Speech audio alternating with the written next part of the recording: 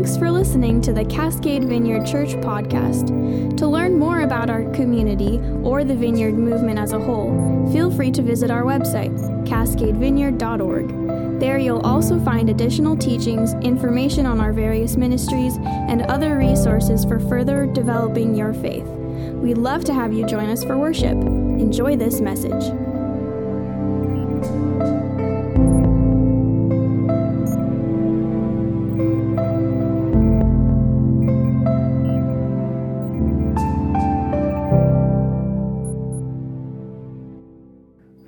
If those of you who don't know, all of you know, Zoe had our baby. Woo! Proud and very happy to say that Zoe is healthy and whole, baby is healthy and whole, no real issues. Our little baby daughter, Margot Elaine, was born January 5th, just after 11 p.m. Came in at a healthy 10 pounds, 15 ounces. Yeah, she is. Everybody's good, though. Everybody's healthy. I'm going to try and swipe a music stand. Sorry, Merce. Man, now I know why. Now I know what it's like to be Glenn. Always stealing people's stands. Yeah, so that's our little update. I haven't been here. We haven't been in a little while. Obviously, we're adjusting to new family life. But I miss you guys. I am not built, and you guys can ask Zoe this next time you see her. I'm not built to be at home as much as I have been. Like, it's great, and obviously there's lots to learn with a new baby and lots to help Zoe with, but I'm on my paternity leave with Zoe as well on her maternity leave, and I'm not built for it. Like, I got to be doing something. It's so hard for me to just be at home. And we're starting to find a little bit of a rhythm now. So we've got a pretty good idea of when I help Zoe with certain things and when Zoe just doesn't need me. And the reality is, especially for those of you who are parents, especially when you're the mom, you just have more to do than a dad. Like, you're just responsible for more stuff. So there's only so much I can do to help, which really itches at me because I want to be like, what do I need to do? What can I do? What else do I need to help with? And sometimes once you get that rhythm and you find out that groove a little bit, there's only so much that can be done. So I'm at home a lot. And on top of, having the baby and being on leave and not being at work, it's also still a pandemic with most stuff still closed or whatever else. So it's not like there's loads for me to go do anyway. So I have been itching to get back here because this is one of the few things that we still can do. And obviously I love being here. I love contributing to what we're doing here at Cascade. I love seeing you guys. I love being here on Sundays and being able to play on worship team and whatever else. So I'm just happy to be back. I know Zoe really wants to be back. She was going to try and make it this morning. She still might. She texted me 15 minutes ago asking about a car seat issue. So she may show up. We'll see. But all of that to say, I'm just really thankful that we're still gathering, and I'm really thankful that I get to be here today. I know that we have been starting our series in Ephesians, and I've been listening through every week, and the title is up there, Living a Life of Love. I think Glenn came up with the Real New Deal. Steph, is that right? Oh, yeah, that was a good idea. So this week, we're talking about living a life of love in redemption. We're going to just continue through chapter 1 as Glenn's been going. I know he left at verse 5 last Sunday. So we are going to pick right up in verse 6 here in just a second. I'm going to pray and we'll get started. Does that sound good? Awesome. Jesus, thank you so much that we get to gather. God, I pray that we give ourselves wholly to you, whether it's in our worship, in our finances, in our day-to-day life, whatever it might be. God, everything that we do, we commit it to you, not out of religious obligation or need to perform or some anxiety about whether or not you accept us, but out of a love response, out of a desire to say yes to you, Jesus.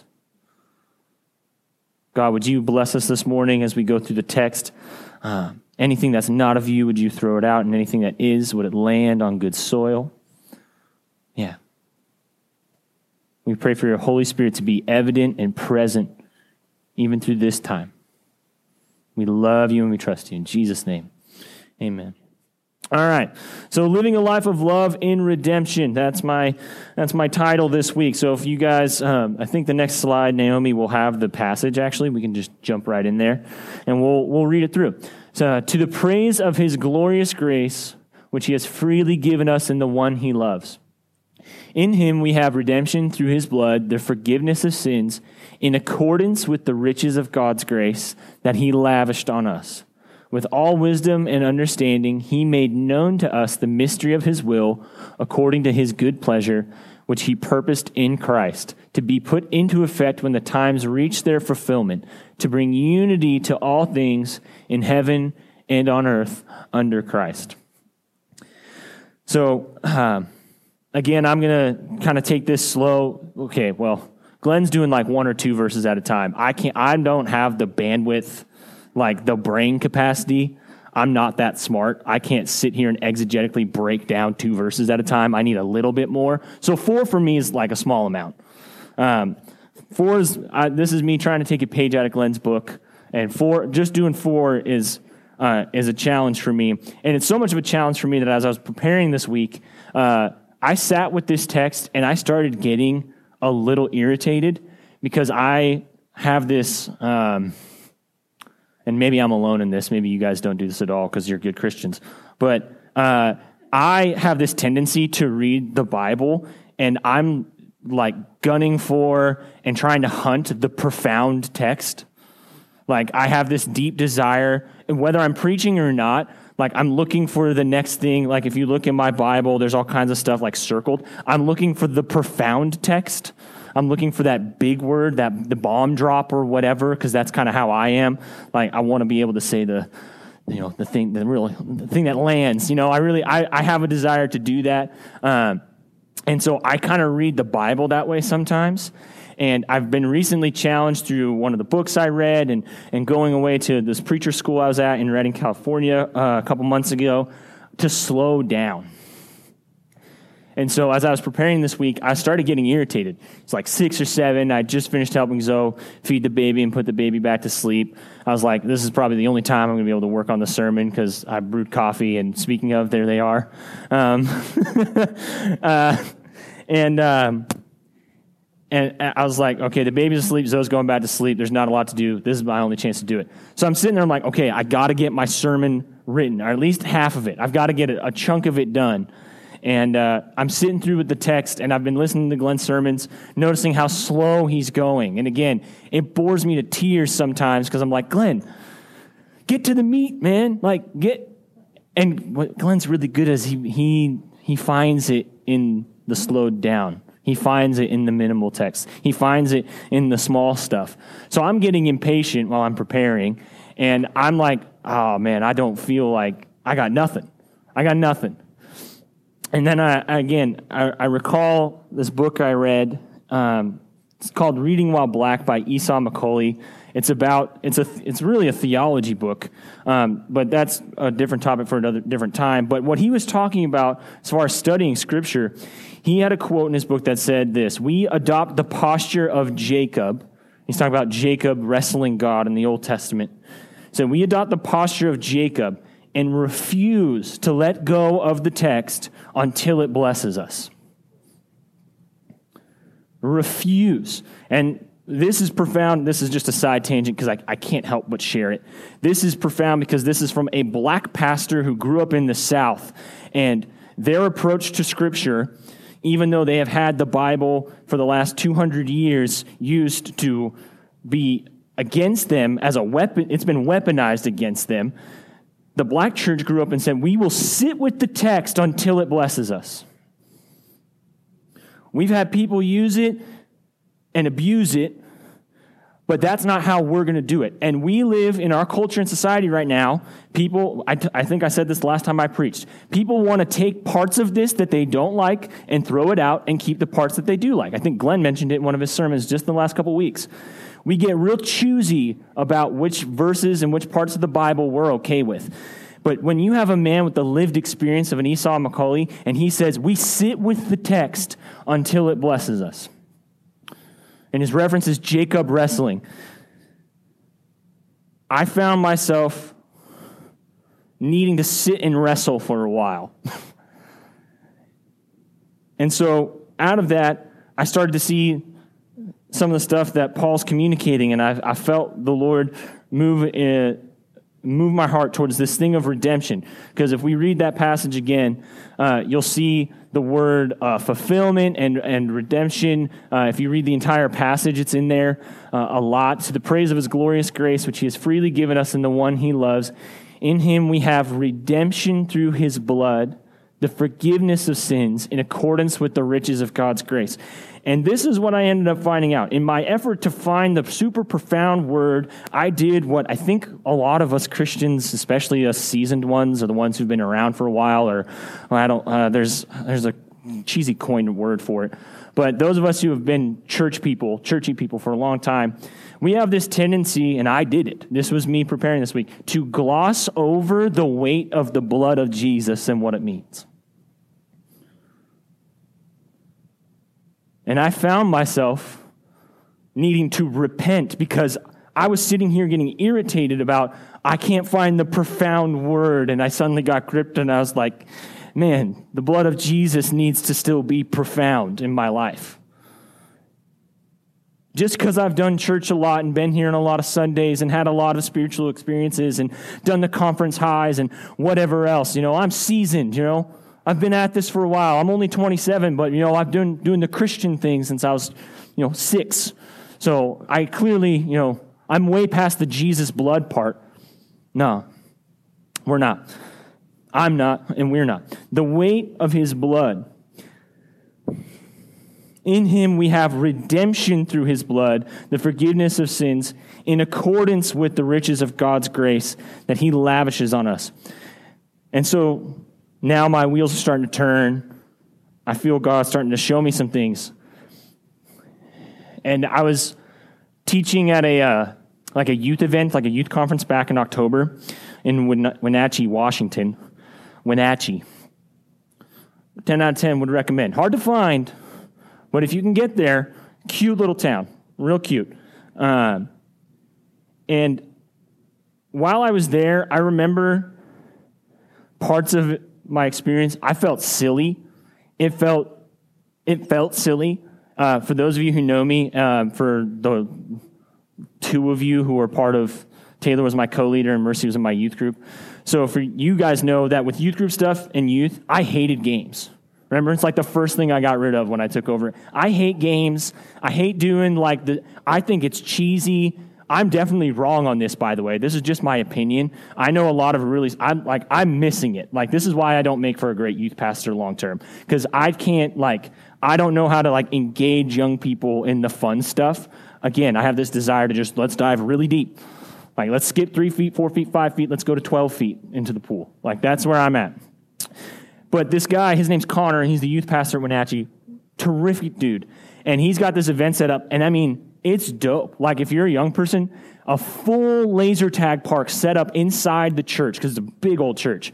And he's got a full laser tag thing set up. They did mini skate ramps and stuff like that out in the parking lot. They had this big wooden board, and gave all the kids spray cans, and they could just go and tag it up, and really cool.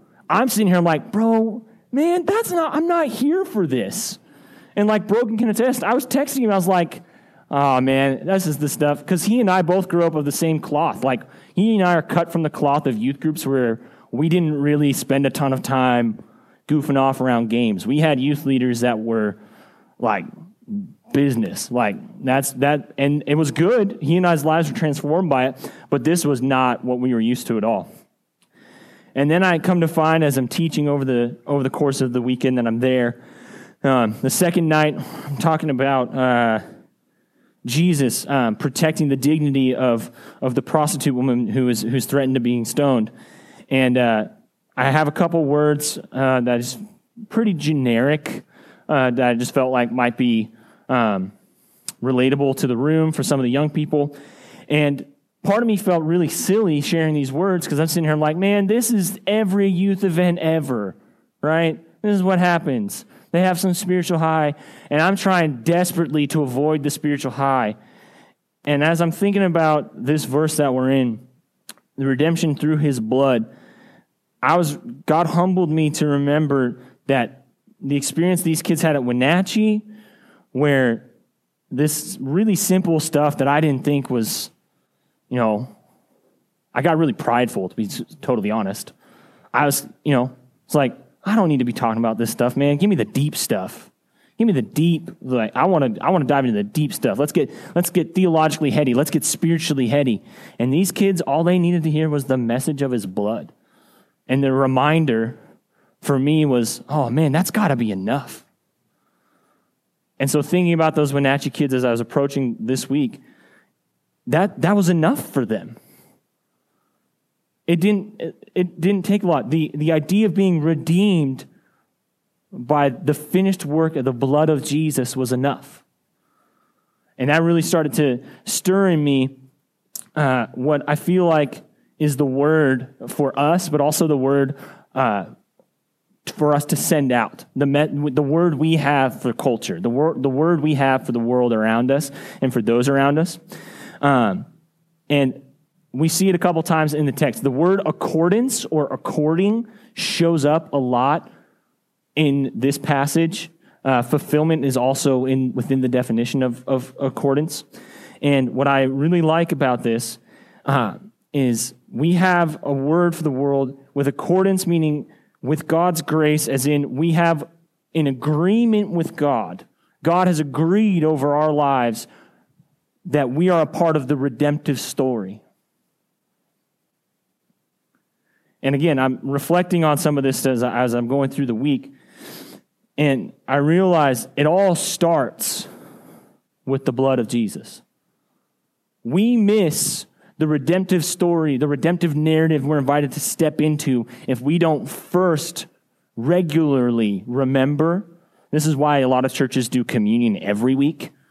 For COVID purposes, we've obviously not done communion, but this is literally what the Eucharist is for, is to remember the work of Jesus.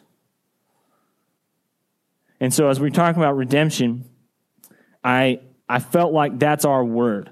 And we have a tendency, especially, and I know most of you in the room, I've known most of you in the room for a while or for a couple of years. And this isn't a shot at you, but we collectively all have been churched people for a long time. So at least this is for me. We have a tendency to discount the weight of what his blood means. And so in doing so, we discount the word we have for the world. And we get really shy about what Jesus means. And not because we're ashamed of our faith per se, but because we kind of move past the weight of the blood of Jesus and what it means and what that signifies about God's love for the world and for his people and for people in general. We discount the word that we have to give to the world. We think it's cheesy. We think there's religious stuff attached to it. We think there's a bunch of issues. When we come back to the blood of Jesus, the message is super, super clear. I love you enough to die to redeem you. That's good news. That's really good news. And it's not cheesy, and it's not dumb, and I don't care that we live in Portland and people are post-religious. As far as I'm concerned, history and science still says Jesus definitely ain't find no body yet. This is accurate. This isn't wrong. This is true. And my faith says it's true, but also we can hang with the people who are skeptical and not to argue with them, but to say, hey, this is truly good news. This is really, really good news. But we have to experience that redemption. Ah, man, I'm getting a little off track. I got to make sure I stay on track. We have to understand what it means that we are redeemed if we're going to share a redemptive story with the rest of the world. Which means, now we're there. We have to come back here a lot. There is nothing wrong, and this is a word for me as much as it is for anyone else. Maybe it's just me. That's fine. We have to be willing to come back to the simple work of his blood if we're going to really step into the narrative of redemption for the rest of the world. See what I'm saying here? So when we talk about living a life of love in redemption, it's twofold. It's twofold. What I'm talking about is, one, we continually reflect on, what's it say? With all wisdom and understanding. Oh, sorry, right before that. In him we have redemption through his blood, the forgiveness of sins, in accordance again, that agreement with the riches of God's grace that he has lavished on us. See, again, this is such good news. Like, this is not dumb, cheesy Christianity. Like, this is a really sharp guy, Paul, who used to be like the religious zealot. And he's sitting here talking about lavished, which in the Greek literally means abounding or overflowing. Like, the redemptive work, the redemptive narrative of Jesus in our lives is meant to be overflowing. It is not cheesy to talk to your friends or talk to your coworkers or wherever you go about Jesus. It is not religious. It's not surfacey. Like, again, I know most of you in the room, y'all are deep. There is depth behind all of you. I'm not talking to some surface level baby Christians. Like, you guys have experienced God in your own personal life, in community, whatever it might be. You have gone through the suffering and the celebration and the joy and the loss. You know God. Like, I know it. So I feel like I can talk to you like this because I know that you know God, right? So if we're overflowing and abounding, this lavish, right? This grace that he lavishes on us, our natural response, again, twofold. We have to sit long enough in the redemption of ourselves to be lavished in the grace, and it should overflow into the way that we testify to people around us. Now, I'll be really careful here as I say this. I use the word should. Wow. I use the word should not as a way to like push or manipulate or be pushy. There's just not a better word I can think of. What I mean is, if we are not naturally overflowing with a willingness to, and again, it doesn't have to be soapbox preach, and it doesn't have to be, real cheesy, like, do you know Jesus? Like, I don't know. It's not how I've ever talked to people about Jesus, so I don't really know how to do it, but we all know it exists, right? We've all seen it. Most of us experienced it at one point in our lives, like those real cringy people who love the Lord, but man, their approach on like talking to people who don't know Jesus, tough. And not because their heart is in the right place, but man, they have spent zero time learning how to like build that bridge. So I'm not saying that you should be doing that. I'm saying when we are actually really, truly experiencing the lavish grace that he has for us in the redemption and the redemptive story he's doing in us, it will overflow. Should was the wrong word. Should says that's a religious approach. Should is you should do it because you've been this. But some of us, maybe recently or just in the last year, however long, haven't really been sitting in the feeling of, man, God has lavished his grace and his redemption on us. And so the word today is, some of us might need to be, we may need to sit in that again. We may need to live a life of love. We need to sit in the love Jesus has for us and his redemptive story and that he's doing for us. For some of us, and a lot of us, again, seasoned Christians here, lots of veterans in the room,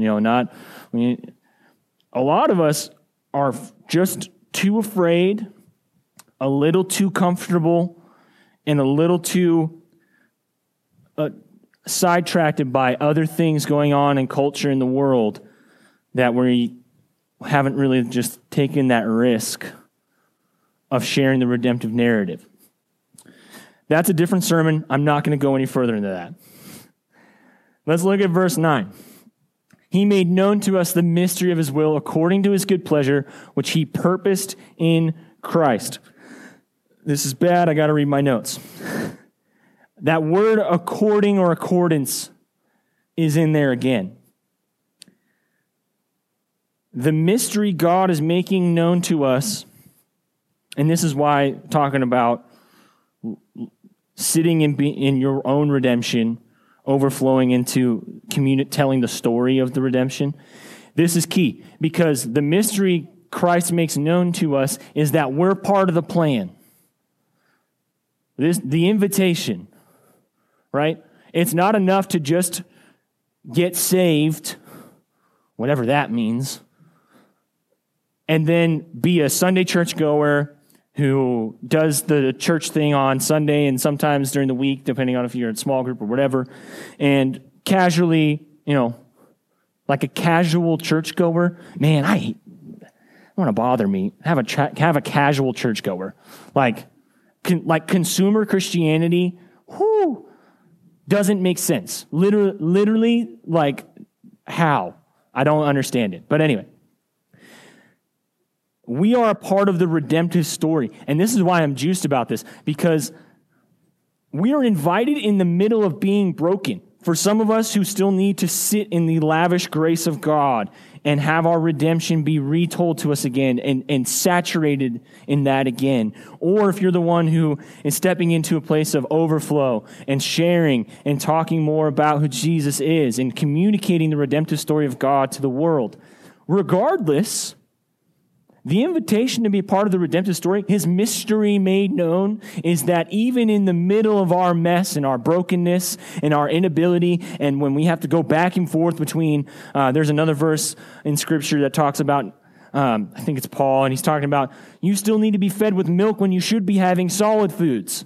And what he's talking about is like, you've been spiritual and Christians long enough, why do you still need the little stuff? But guess what? Even still in that, God's purpose, his mystery made known to us, is we're invited into the redemptive story. We're still invited into the redemptive story of God, regardless of where you are at, regardless of what we're going through right now. Whatever your life is and posture is, it can point to the redemptive narrative of Jesus. If you're going through the redemption that you need right now, when somebody else who doesn't know Jesus sees it, it points them to the redemptive story of God. If you're overflowing and you're sharing it, you're sharing about the redemptive story of God. The invitation to be a part of the redemptive narrative is all over. It's all over. It's all over us. It's all over everything that we do if we're aware of it. If we participate in it. If we're not in a place of overflow, maybe we just need to come a little broken. Maybe we just need to come a little humble. Maybe we need to let go of some of the things distracting us. If we're kind of getting towards that overflow spot, maybe it's just some fear, maybe a little anxiety, maybe a little uncertainty. Maybe a little uncertainty of, I feel like this is where I'm at, but I'm really skeptical about some things. Well, then maybe we just need to ask some more questions. Like, I know a lot of churches where it's not safe to ask questions. I don't think we've ever had a problem here where you can't safely ask Glenn. I would say me, but I know some of you won't take me up on it. But you could ask Glenn or ask me or ask Taylor Dixon or Cindy or whoever, a father or mother of the house. You can ask a question with no judgment, no issues when we step into it. But the mystery of God being made known is the invitation to his redemptive story. Naomi, will you take me to the next slide so I don't forget what it is? Thanks. God's good pleasure. The next verse, I'm going to open up my Bible just so I don't have to go back and forth. The mystery of his will according to his good pleasure, which he purposed in Christ. His good pleasure is that we join, live, and participate in his redemptive story. The mystery and good pleasure of God is that we partake as his creation in the redemptive narrative of the earth, which is going to get us near to the end of this passage. His good pleasure, which he purposed in Christ, to be put into effect when the times reach their fulfillment. Again, fulfillment kind of falls in line with that accordance word or according. It's really easy for this to get read sometimes and be like, well, none of this happens. I don't get redeemed, and the people. Why should I talk to people about Jesus, or what redemptive narrative are you talking about? None of it matters until Jesus comes, right? Yes and no. Welcome to our theology. This is a Vineyard Church. We live in the both and. Jesus coming, dying, and resurrecting was the inauguration of the kingdom of God at hand. It has started. We are invited. Glenn's talked about being invited to the dinner table. It's the same concept. We are invited to participate in the redemptive work that Jesus has begun. When it talks about fulfillment, it's not saying it's all moot, meaningless, and useless until Jesus comes back. No, not at all. It just means its completion, its summation, its overall finished work is when Jesus comes back. Until then, we participate out of his good pleasure in the redemptive work. Whether we are being redeemed or whether we are inviting people into the redemptive story of God. And here's the thing. It's really easy to make the Bible and the story of Jesus really, really cringy and like really cheesy. But when we talk about the redemptive narrative, man, that's good news. It's a good word for the world right now. It's not hard to look at the world and think, man, we could use some good news. And to treat this gospel like it's old, irrelevant, and no longer a need, or that we're post-Christianity. As long as there's Christians following Jesus who are disciples, I don't think we're post anything. We're not past any of it. This is as good a news as ever right now, in the middle of a pandemic, an election with a lot of cloud over it, all kinds of division, disunity, frustration, whatever. Morality is upside down. It's hypocrisy at best, defined by culture. Now more than ever does this saying, hey, there's a Jesus and a God who wants to redeem and is inviting us to step into his redemptive purpose for the earth. Man, now more than ever, that feels really relevant. Because for however long that we've had structured societies and governments, they've been trying to get it right, and newsflash, it's still not right. And it's still not gonna be. It doesn't get better just because somebody won the presidential election.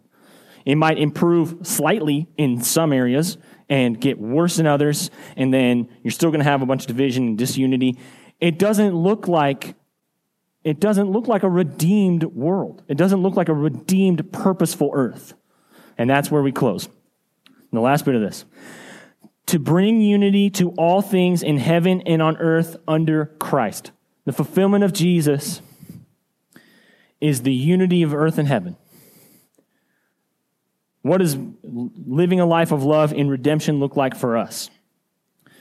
For those of us who still need to sit in the lavish grace of God, it's one, receiving that grace, and two, letting Jesus bring and unite our purpose on earth with our eternal purpose in heaven. It is both and. It is both incomplete and towards completion. For those of us who are overflowing, we preach a message and we share a message and we talk to our friends a message of God's redeeming work in the earth. This is the end goal. When they say, what is it? It's a heaven and earth that is together in unity. That creates the redemptive story fulfilled is that all things are redeemed. All people are redeemed. The earth is restored to the way it's supposed to work. There is no racial division or ethnic inequality. There's no political parties and no government officials dictating. There's no dictatorships. There's no starvation. There's no hunger. We're talking about redeemed in total. This is the story we're inviting people into. It's worth sharing. It's good news. So with that, I'll wrap it up with this. I think you guys have one more, right? You guys want to come up? Two last thoughts. I know that this series is what we would call, this is a little nerdy, but what we would call expository, like an expository sermon or series, as in we're just going straight through a book of the Bible and just going through that as opposed to topical. But we do have a theme or a topic within the expository narrative of this series, which is the living a life of love. We are deeply, deeply, deeply loved by God. I can't express in enough words, because we'll never know, and neither will I, how deeply we are loved by Jesus. We are deeply, deeply loved by Jesus. It's evident in his work on the cross. This is, again, reflecting on his blood.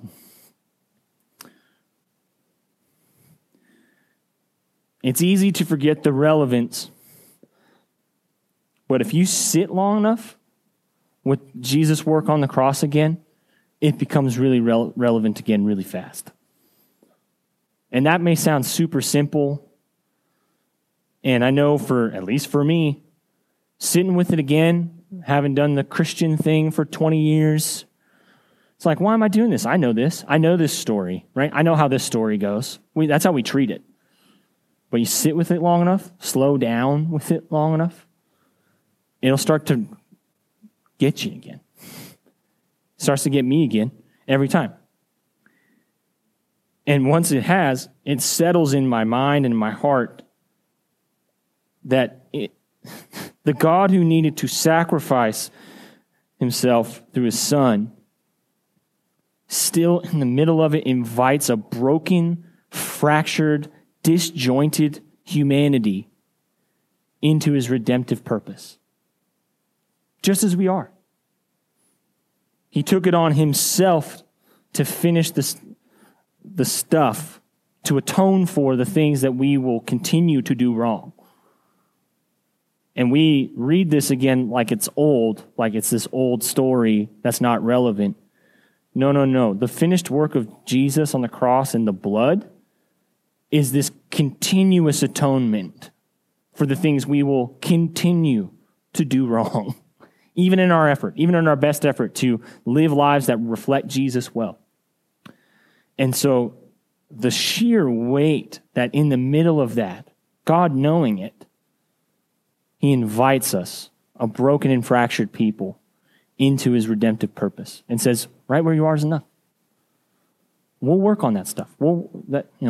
Those insecurities, those issues in the past, those things that you got going on right now, those addictions, or that anger issue that you've got, or those doubts that you have about my word and what I say in Scripture, we're working on that. Let's work on that together. That doesn't exclude you from the redemptive story. It doesn't exclude you from being redeemed yourself or from being a part of the redemptive story of God. So I feel like that's the invitation. And the other part is redemption should...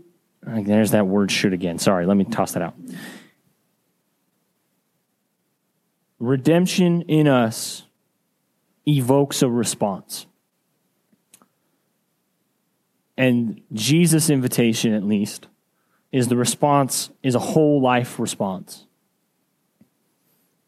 My job, what I say, who I talk to about certain things, what I say and what I talk about with people. What I do when no one is looking, how I think, what I say behind closed doors about other people, all of it, wholesale. It evokes a response. It evokes a whole life response. A redeemed life evokes a whole life response. So I'll pray and we'll sing one more. Sound good? Thanks again for listening. If you'd like to sow into what God is doing through Cascade Vineyard, we always welcome your prayers for our church body, our communities, and our leadership. If you'd like to contribute financially, please visit cascadevineyard.org/give.